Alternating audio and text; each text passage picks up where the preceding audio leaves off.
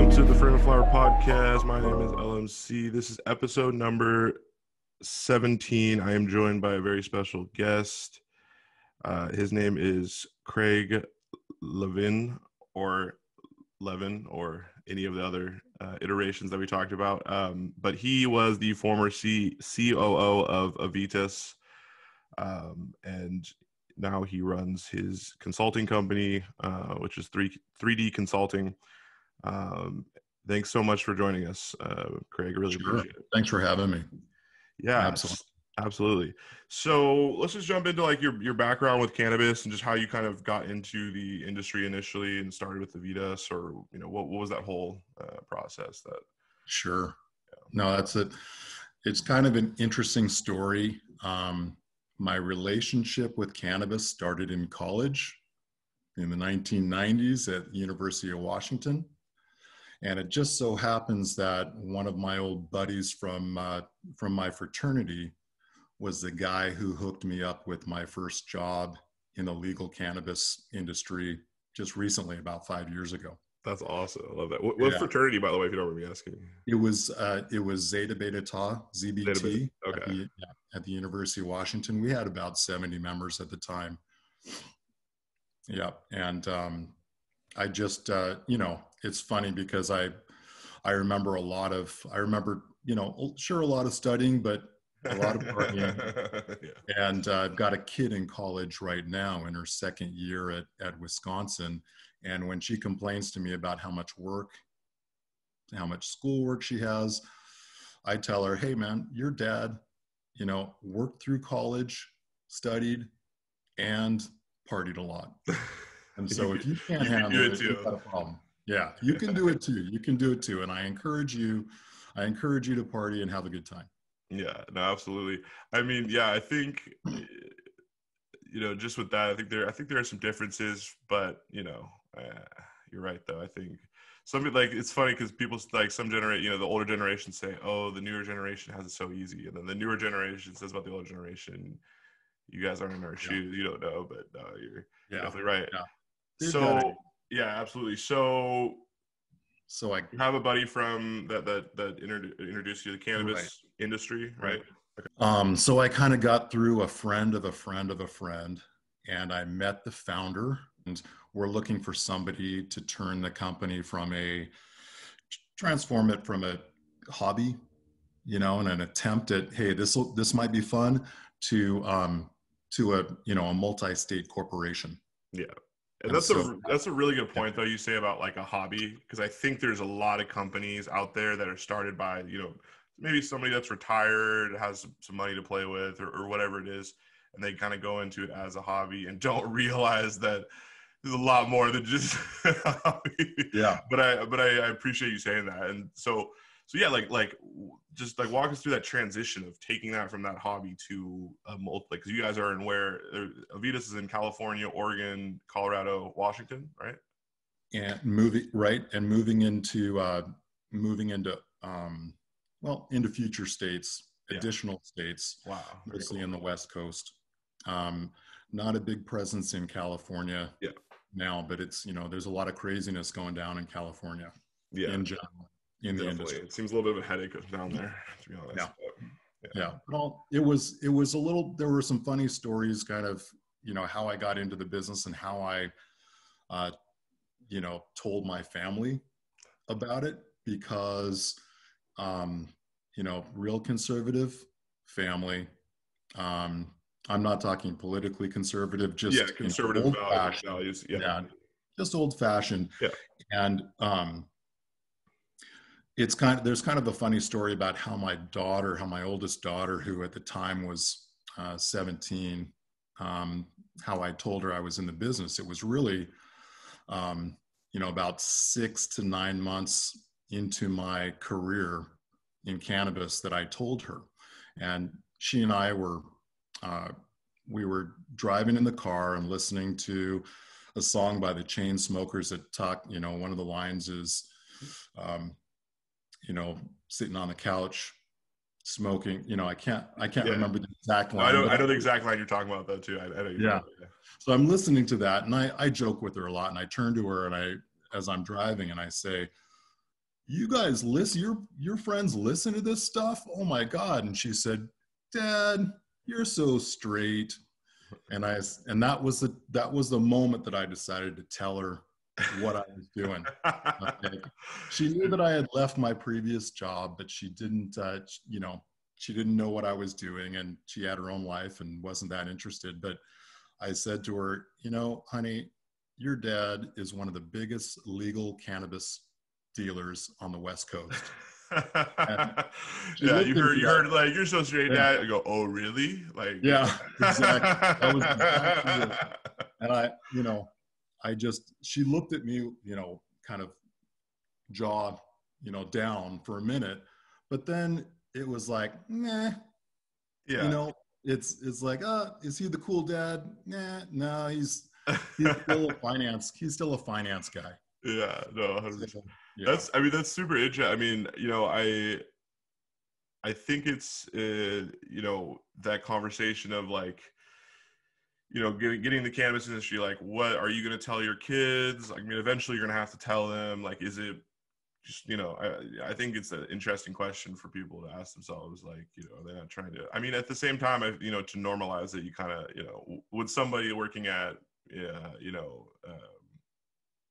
an alcohol company, right? Like they're working at Elysian Brewing or something.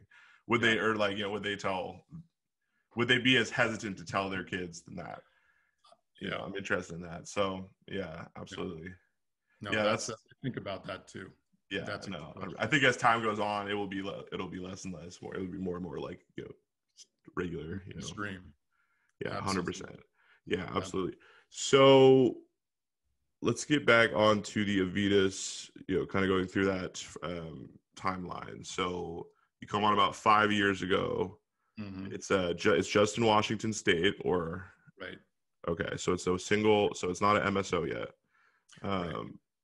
And what are the changes or what are the things that you guys as a team did to transition that hobby into a legit, functioning corporation? Sure. So it was originally the goal to build into a multi-state brand and be purchased by a larger multi-brand company. Mm-hmm. Right. And when I joined the team, on my first day, I think people kind of looked at me like, oh, here comes the suit. I was the guy who had the finance background. I mean, I was at Verizon Wireless for 20 years in finance prior to this. And, folks didn't know that. There was a team of about 15 people at the company. And when they met me, I think they were a little concerned, that here comes the guy that's going to make us, start worrying about the bottom line. And I mean, that was the point. This is so important. That's so funny you said that. Yeah. We need people like you, trust me. We need, because trust me, everything will stay in chaos until someone like that comes into the fray. Yeah, and is like, totally. Come on, guys. We gotta actually do business here. This is not just a for fun thing, right? Totally. So I came into the company. My first day was in the beginning of 2016, and I walked in and I asked folks, so how many of these vape cartridges do we make in a day? And I just got a lot of blank stares, like, a few hundred, 600. I said, well, today we're going to start counting. Yeah. And there was a lot of, there was a lot of whispering and stuff, but we started counting that day. And then, and soon enough, it was, okay, so we do 600. How can we get to 1,000? And how can we get to 1,400? And so that's kind of how a lot of companies start to build momentum. It's a momentum business, and you got to start somewhere. But we paid attention to kind of how we were using our machinery and our people, and balance that with the number of sales and the amount of demand that was out there. And we made it work. We found a good balance and got into a groove. Yeah, absolutely. I mean, yeah, I mean, you're absolutely right too, though. It seems like, you know, a lot of companies without, you know, financial experts like yourself, you know, they don't necessarily put a measurement. They don't have efficiency metrics on the day-to-day operations. Right. They're not organizing that and letting that data build up so that you guys can analyze it and then, you know, continue to make changes. But I mean, that's where it all starts, though, is organizing the numbers, right? Organizing, and you know, and that's so funny you say, like, how many do you make in a day? We don't know, right? And it's like, it's things that are pretty like logical when you talk about it, but in the moment, you know, some companies can just be tunnel vision, and you know, they need someone like you to come in and you know, shine the light on that. Yeah, absolutely. So in terms of when did you guys start to pick up pace in Washington? When did you guys decide? And then when did you guys decide to move into other states? And then we'll get to this a little later too. But like, in terms of your guys's entry into other states, was it licensing, buying licenses? Like, were you licensing the brand, or were you licensing, or were you buying your own licenses and operating them there in the state by yourself? Yeah, we can get to that though. So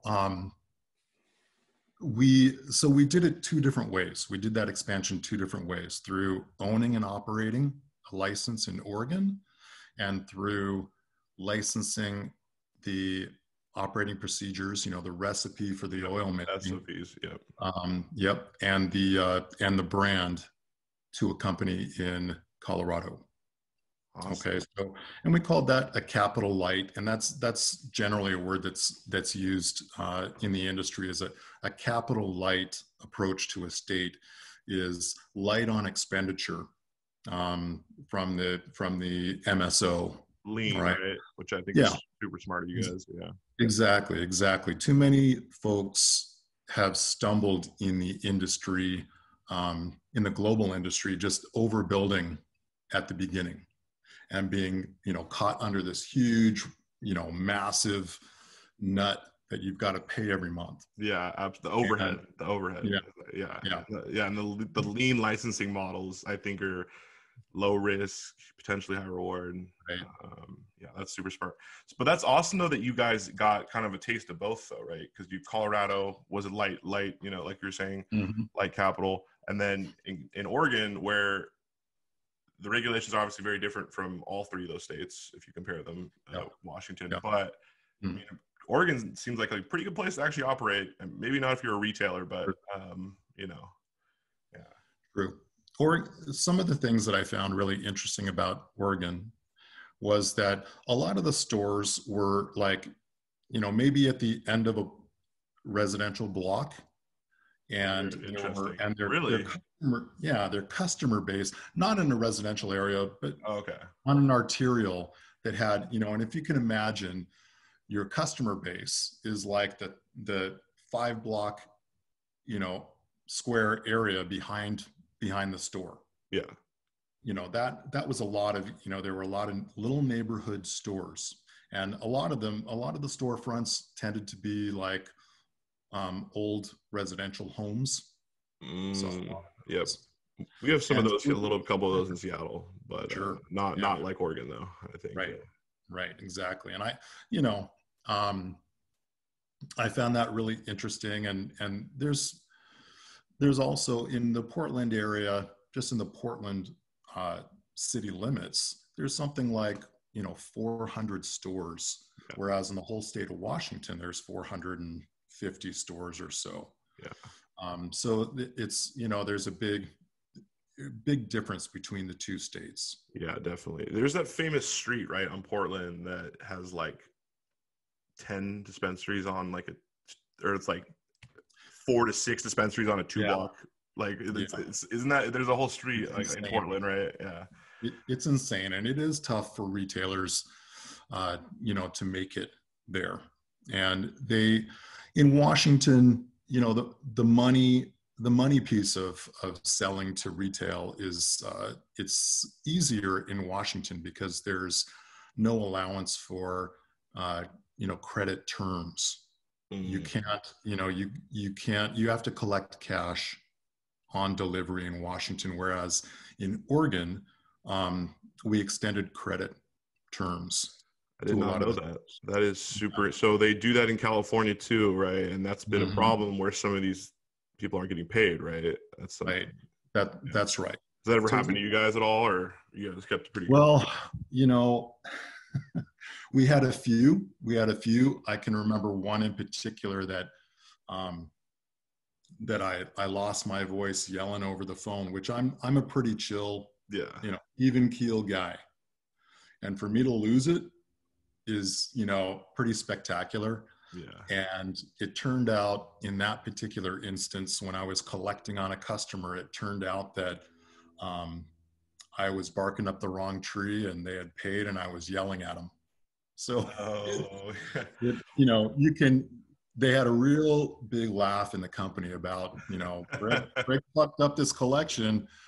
It was just a situation. Awkward, like, oh, my bad. No, but at the same time, though, I get where they're. I mean, it's like, come on, like we made an agreement. This is not some street deal. This is a legit, business deal. Like you can't. Right. Yeah, and I completely get that. I mean, they're making a whole credit. They're making a whole credit system down in California because it got so bad. So they have a list. They've combined all of these producer processors or brands, right? They put together a list, and they have a list of like retailers or distributors that just aren't, that haven't paid, right? And now they have like a database and exactly. And they're I've heard about that. Yeah. I like that. I've heard about that. It's like having an Equifax just for the business, and it puts a fire under bad actors in the system.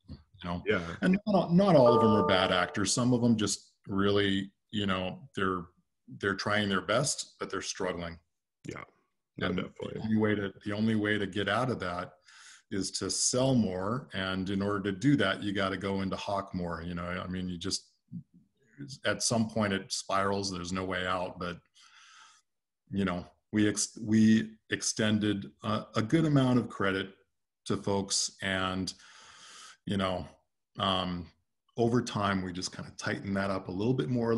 I would have loved to have that system like they do in California. Yeah. I think it was pretty random. Like, I don't know if it doesn't seem like it was as bad in Oregon, but no, but, and that brings up a great point though. So,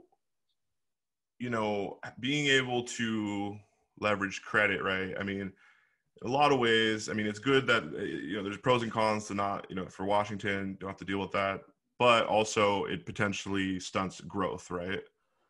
Yeah, absolutely. So what would you prefer out of the two? Because you've now operated, you've seen both. Just considering all the dynamics of the industry, I would say that cash on delivery is, from a finance guy's standpoint, it's cash on delivery. Everything else is bullshit. Cash, cash is king, right? Absolutely. So everything else is bullshit. So I do kind of like it. It's unusual. It's unusual. And I heard stories early on of, before I entered the company, like back in 2015, some of the first, weed deals that were done between Avitas and Uncle Ike's were done with, a milk crate full of cash. It's like, here's $70,000 in cash in this big box. Yeah, it's like, I need to go to the bank right now. You get freaked out. You get very scared. Yeah, I would not ever. Yeah, that would be. And in the early days, back in 2016, I did some deliveries for the company, and I was carrying $20,000 in my pocket, and I had $30,000 in the glove compartment of my Honda. And as I was walking out of the store with empty bins that I just delivered, I had empty bins and I had $20,000 in my pocket, and I was being followed by people. that came out of the store with me, and I got real, freaked out. Yeah. I got freaked out. So, hopefully that the changes will come there that make that much safer. Yeah, no, absolutely. I mean, it's absolutely super. I've had some similar circumstances. It's really weird too. They count you out in the back, right? They make sure the product. It's not it's not what it's not what a typical business does. And it also, I mean, you're right. The safety, whenever you bring cash in, large amounts of cash, anything, it gets, kind of dangerous. It reminds me a little bit.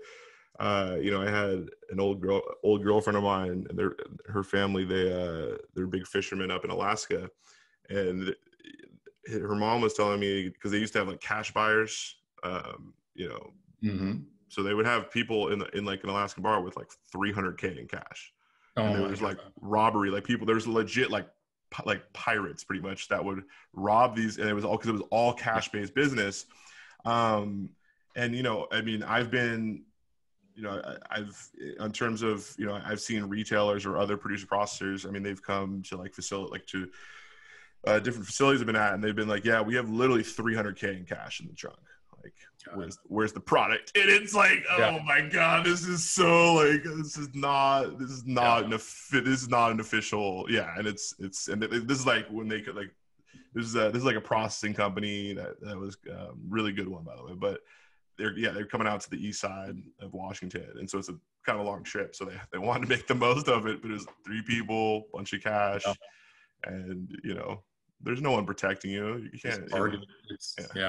They become a target. And we had in Arlington at our processing plant. Where in Arlington, by the way, if you don't mind me asking? Sure, it was on Highway 9, a little bit north of by the. Was it right by the Smoky Point production? No, it's like you're thinking of the Bayliner, the old Bayliner commercial park or industrial park. Yeah, because by the airport. Yeah, because we have a production facility. One of the main companies I work with is right there too. Yeah, it was actually a total. It was a farmhouse with a horse barn and a workshop that was converted. The farmhouse was converted into the offices, and the main office was the master bedroom, and the break room was the kitchen. And in back there was a stream, creek, and there were eagles and deer that walked through. That's beautiful. That sounds like a great place to work. It was, yeah, absolutely. And that's way nicer than the industrial park. Totally. You go into some of those, and it's just dank and dark. There's all types of factories going on, and pumping out all types of nasty shit. So this is super unique. It's super unique, and it's and the horse barn had a was converted into an indoor grow. That's so badass. So it was so badass. I love that. Yeah. And so we put out about 40 pounds a month of top shelf, really great cannabis. The most popular strains were the Dragon OG, and Strawberry Fields and Kimbo Kush. Yep. And I would go to, I'd go and talk to folks in stores, and, I'd say I'm from Avitas, and people would perk up and they'd say, "Oh, do you have the Dragon?" Everybody loved the Dragon, and so did I. Yeah, I remember that Kimbo, the Kimbo you guys had too, though. Yeah, the Dragon. Yeah, it's funny. It's funny. I think some brands start to develop their kind of specialty with certain strains, or they're known for certain strains that are unique to them, and or the way that they cultivate it. And I think that's fascinating. Absolutely. So in terms of let's talk about like the progression, I guess, of Avitas in terms of how have the products developed? Like did you have any hand in like we need to get ordered? Because one thing I remember, I've done a lot of different jobs throughout the industry, and Mhm. one thing with like sales, right? Optimizing, you want to get more shelf space, right, in the stores. That helps. You want to get higher quantity orders. How do we do that? We have to, if you look at like the statistics, I think MJ Biz Daily came out with like this in their 2019 fact book. Like companies that have like 7 to 10 products are like 30 or 40% more likely to succeed or to be turning a profit, or you know what I mean? So is there anything that kind of comes to mind with Avitas? Because you guys do oil, you guys do, Right. yeah, Flour. mm-hmm. Yeah, oil and flour, distillate.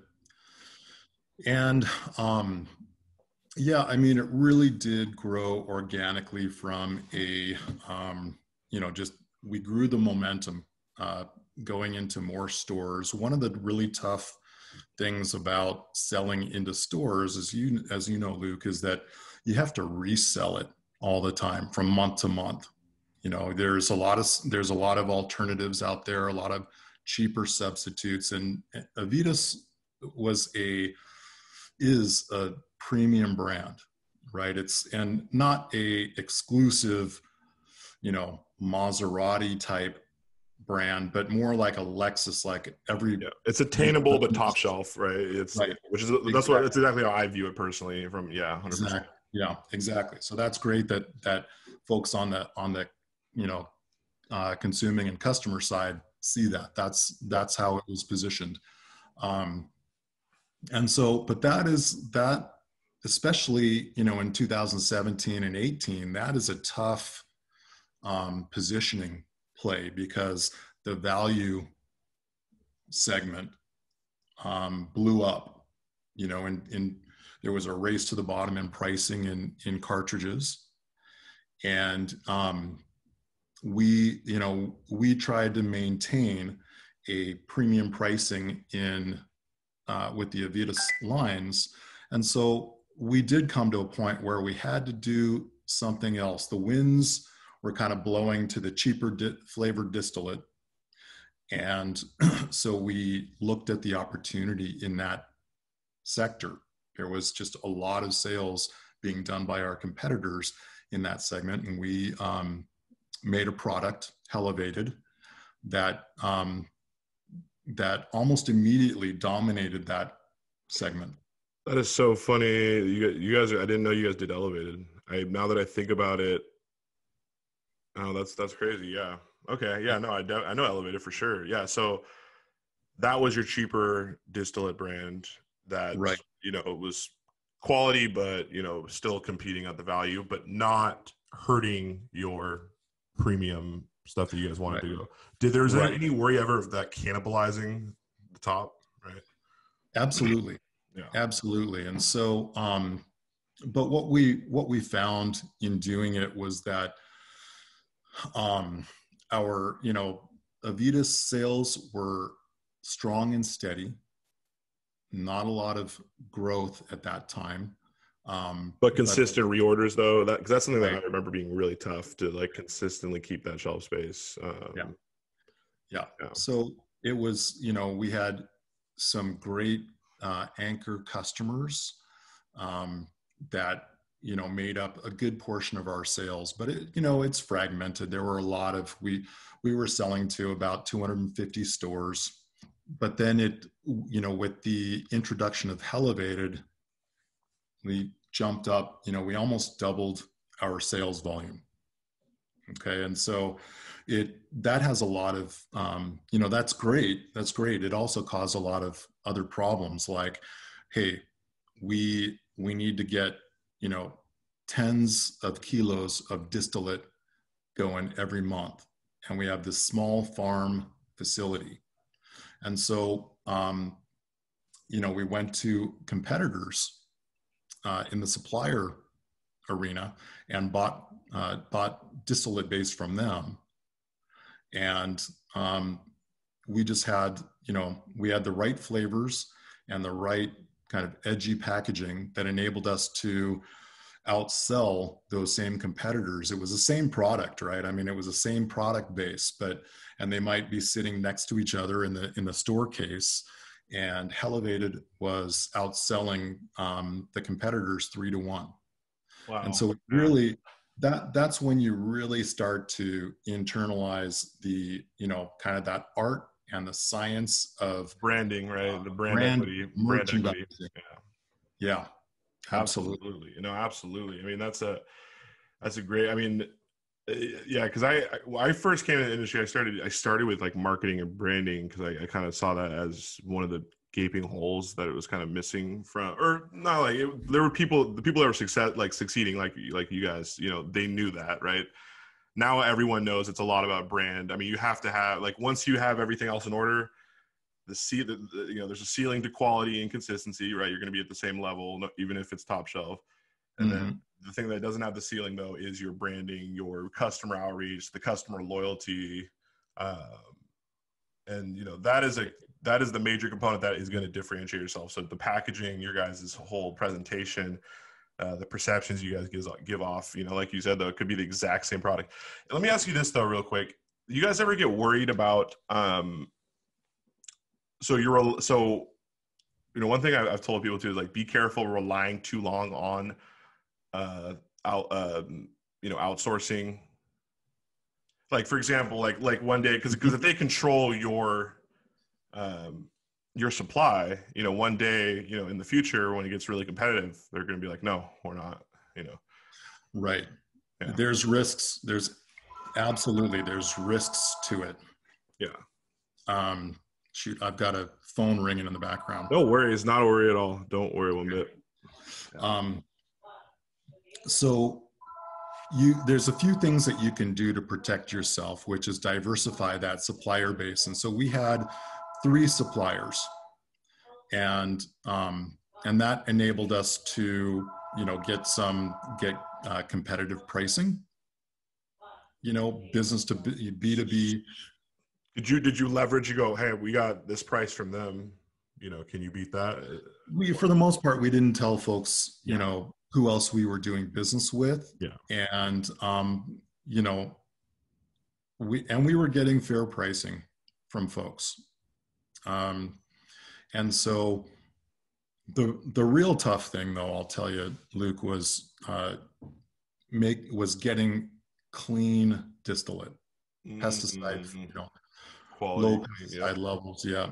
Yeah. You're not there when it's made, right? And that's, or when the the trim is processed, so you don't really know the 50-50 splits and all that, that whole mystery. So one of the things that Avitas did early on was test everything that we tested all the flour that we purchased from producers, and we tested all distillate coming in.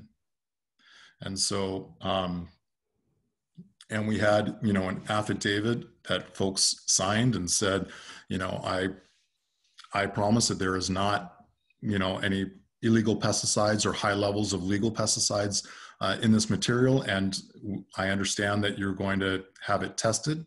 And if it's found to be hot, then we'll reverse the transaction. Okay. And and I saw that over time. I saw waves of just very clean and pure material, and then waves of dirty material. Yeah, and if you, and that's really smart of you guys to have affidavit, all that stuff, and to check your own, because I mean, there's some companies, I'm not going to bring any names up, but there's some companies recently that they ran some tainted product, and one of them is just completely out of, they're just done. The brand is ruined. The reputation's ruined. But I mean, that can be one major hit to you for sure. So yeah, and it's getting better and better, but every once in a while you're right, it does come in waves, kind of. Yeah. And it was expensive to do that, but worth it. And it was, we really were thinking about the consumer first. And although our competitors were, applying a lot of pressure on wholesale pricing, we never wavered in our commitment to do that. to spend that extra money testing and that extra time testing it. And so, we spent extra money to have multiple deliveries made to us in order that, we had contingencies if something wasn't clean. Yeah. So we were all, it's the extra expense and it's the extra time. Safety measures. Yeah. And yeah, I definitely tip my hat off for that to you guys. Cause I mean, I can't tell you how many companies like that would I know a lot of owners that would never spend that extra money because they don't see the long-term benefit to it. But obviously Avitas is just obviously speaking with you and like seeing what Avitas has done. I mean, you guys obviously are a product of long-term thinking, which is going to be the true winners. I mean, that's what Jeff Bezos is. That's what successful business acumen is really. Yeah, just doing it right over the long term, and it's a high integrity culture, and even though we told all the buyers that we called on that we were certified clean, and we had this big binder that just this massive binder that had every lot that we had ever used. It had the pesticide test for it, and we'd bring it in to the sales meeting, and we'd slam it down on the table. We'd say, "What lot do you want to look at?" And you know what? I think that it was appreciated, but it really didn't crack the nut of the cheaper substitutes back in 2018. I think people were still buying on price, which, the sophistication of the buying and the purchasing role has come a long way since then. But I used to complain all the time about how unsophisticated the buying and they weren't interested in data and margins. And, it was a lot of buying from my friends and, and buying what's easy, what we already have pegs on the wall for. And so it just wasn't very sophisticated. Yeah, no, it's a great way to put it. It really,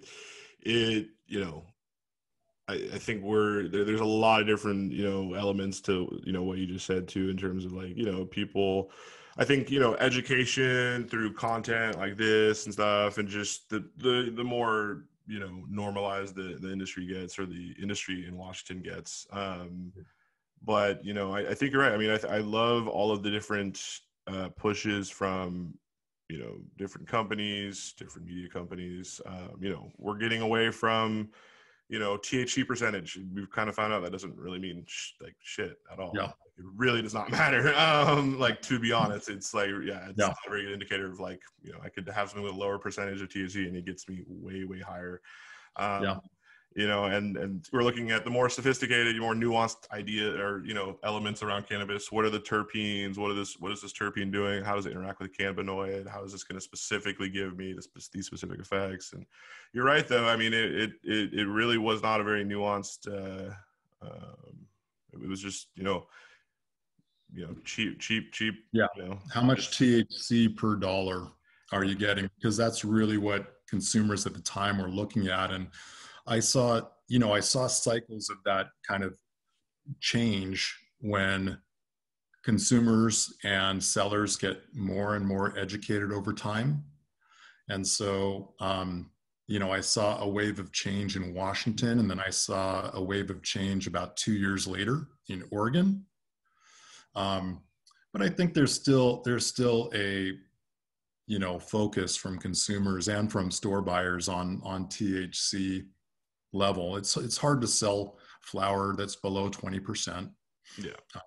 It's hard to sell distillate that's below 85%. Yeah. And so it's just the easy measurement, right? Like it's something kind of pops in my head is like JP Morgan, right? When they were kind of going through like with the creation of gas and stuff, right? JP Morgan, they had like I can't remember what it was. I can't remember the specific reason, but he pretty much said, yeah, if we can't put a measurement on it, we don't want it. Right. So the easy, very simplified measurement, like you're saying, is that THC percentage. And it's like, it's a little bit different in that analogy, but yeah, it is pretty basic, and there's ways to just measure your, your economic, cost and benefit. Right. When it really, when cannabis is such a much more complicated thing that we don't even understand, which, you obviously pointed to. I know. Yeah. Yeah. It makes me, I used to always think, and we actually use this analogy in our operations and in our sales approach. It was like, well, do all drinkers, do they just buy Everclear? If all they were concerned about was the percentage of alcohol, that, you don't buy alcohol by percentage, That's basically. a great point. That's a Or great everybody analogy. would be buying Everclear and burning the fuck out of their throat for no reason. That's a great analogy. That is one Yeah. of the best analogies I've heard, actually, in terms of that. You're so right. Yeah, I'm not buying Everclear. I'd rather rather go buy some White Claws that have way less, right? No, because they taste better. They're easier to drink, even though I'm paying $11 for, a 6-pack, or $12 for, some light seltzers, right? Or whatever. 100%. No, that's a really great, concise way to actually say that. Yeah, that's a great analogy. Yeah, I love that. Yeah. No, you're so right. You're so right. No, I don't want to be drinking Everclear constantly. Is everybody drinking Everclear? No. And that's a great, I think that's a great mess, like packaging there too, that messaging of would you don't want this with your alcohol, why would you want this with your cannabis? So yeah, absolutely. Yeah, 100%, absolutely. So let's do like 10 or 15 more minutes if that's okay. Sure. Sweet. Yeah. Okay. I want to just your opinion on, in terms of, I think you'd have a unique perspective on this, but I cover a little bit of like stock investing in cannabis, right? Investing in different cannabis stocks, but from studying these different cannabis stocks, I've started to realize that people, because cannabis has come out into this in this new era, right? What are the most recent industries that have come out recently, right? Like the dot bomb, the dot-com bubble, right, in the 90s, the cryptocurrency, right, recently, and then cannabis comes out, and you have the theme, right? Tech is the theme with .com, crypto, tech and finance, revolution in finance or whatever, and then so you have tech,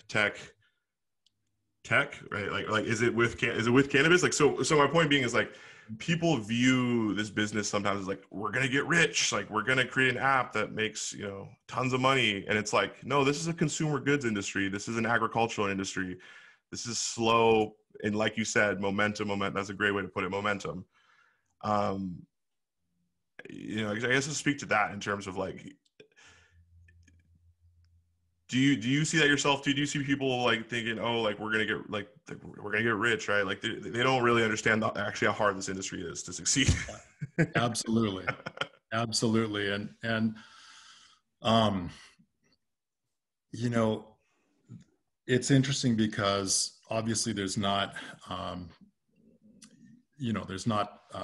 weed stocks proliferating the NASDAQ or the New York Stock Exchange. They're here and there, but they're kind of fringe, or they're right, and it's most of that is going on in the Canadian Securities Exchange. And it's interesting because a little more than a year ago, like April of 2019, the bottom fell out of that stock sector.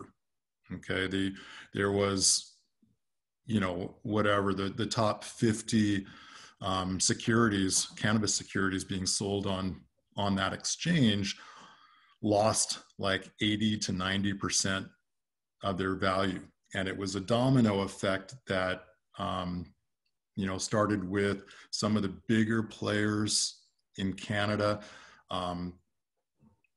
basically losing hundreds of millions of dollars every quarter. And it's because they were overbuilt too much capital injected too early. That's what right.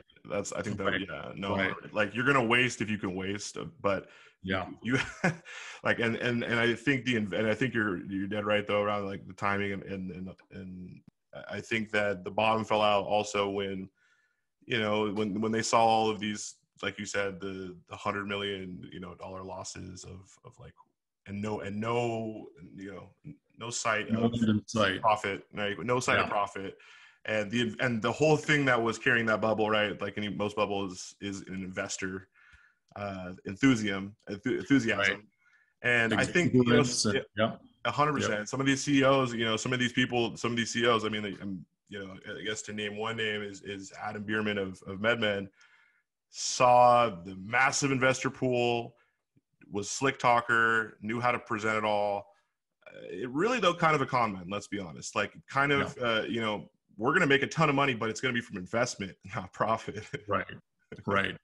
There is that piece you got to do. You got to run the business profitably. Yeah.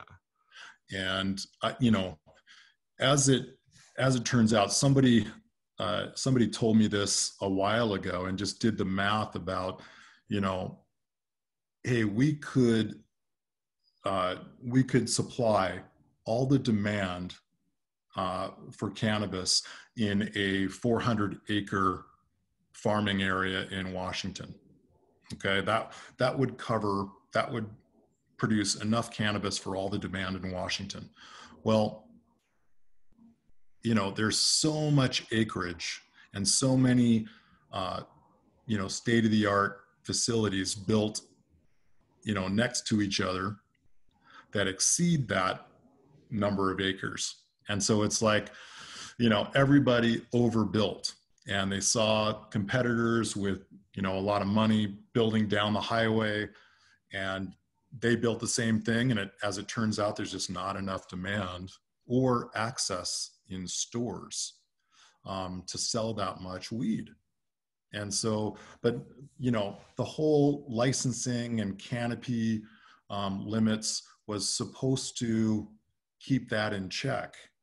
But as it turns out, there's just a lot more production than there is demand at first. And then what I saw in Washington was really interesting because, you know, when there was a glut of dry cannabis on the market,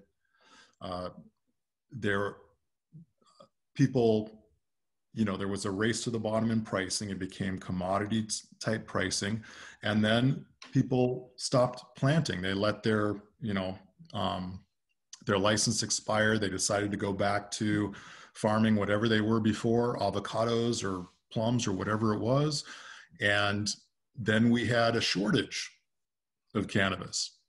And now people are coming back in because the price, you know, the price is going up. And so there's, you know, this kind of vacillation until finally there will be a kind of a normal equilibrium, you know, years into the future where things make sense. Pricing makes sense. The amount of production makes sense. The amount of licensing makes sense. And I think every separate state has to kind of go through that and learn from the states that went legal prior to that. That's a great point. I think you're so right though too. It's like the market, right? You know, capitalists, you know, we like to think the market will correct itself, right?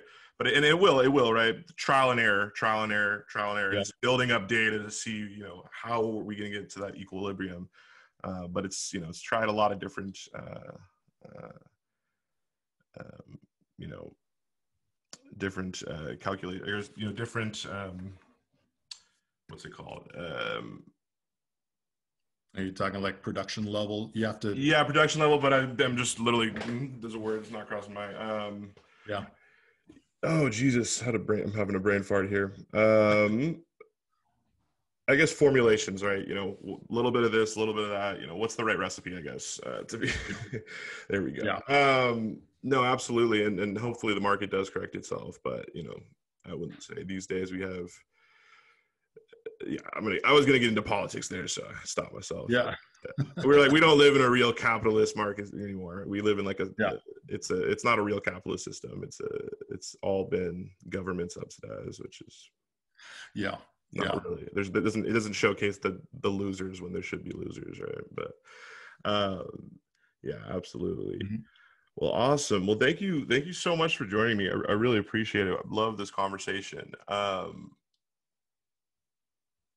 And yeah, so where can people find you, by the way? Tell us about the consulting agency as well. And Sure. So the company is called 3D Consulting, and it was formed about 2 or 3 months ago.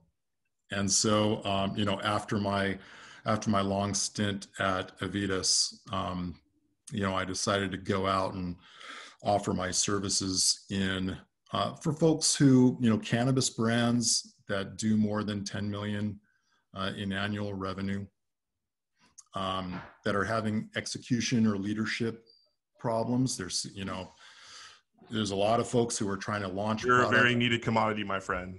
Yeah. A lot of people who need to launch new products and just can't get the team members to all get behind the project and be accountable.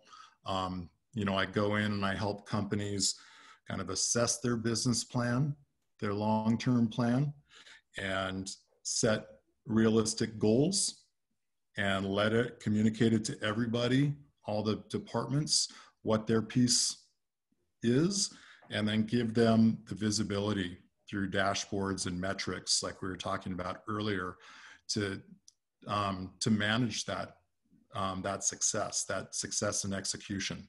So many companies where it really comes down to execution, they stumble. And me being a consultant, I have no problem spouting ideas to potential customers who could use me, because it's really not so much the idea, it's the execution that gets you to your goal. And it's not easy.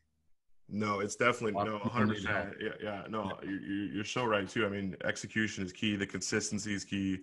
All those things. So, people bring you in, you help reevaluate, restructure, help set up different, efficient processes and help be that kind of that nudge to get maybe, because there's a lot of owners out there that are very, stubborn, right? They get tunnel vision, I guess is the better way to say it, right? They think that, this is the way, when it's, probably not. Maybe.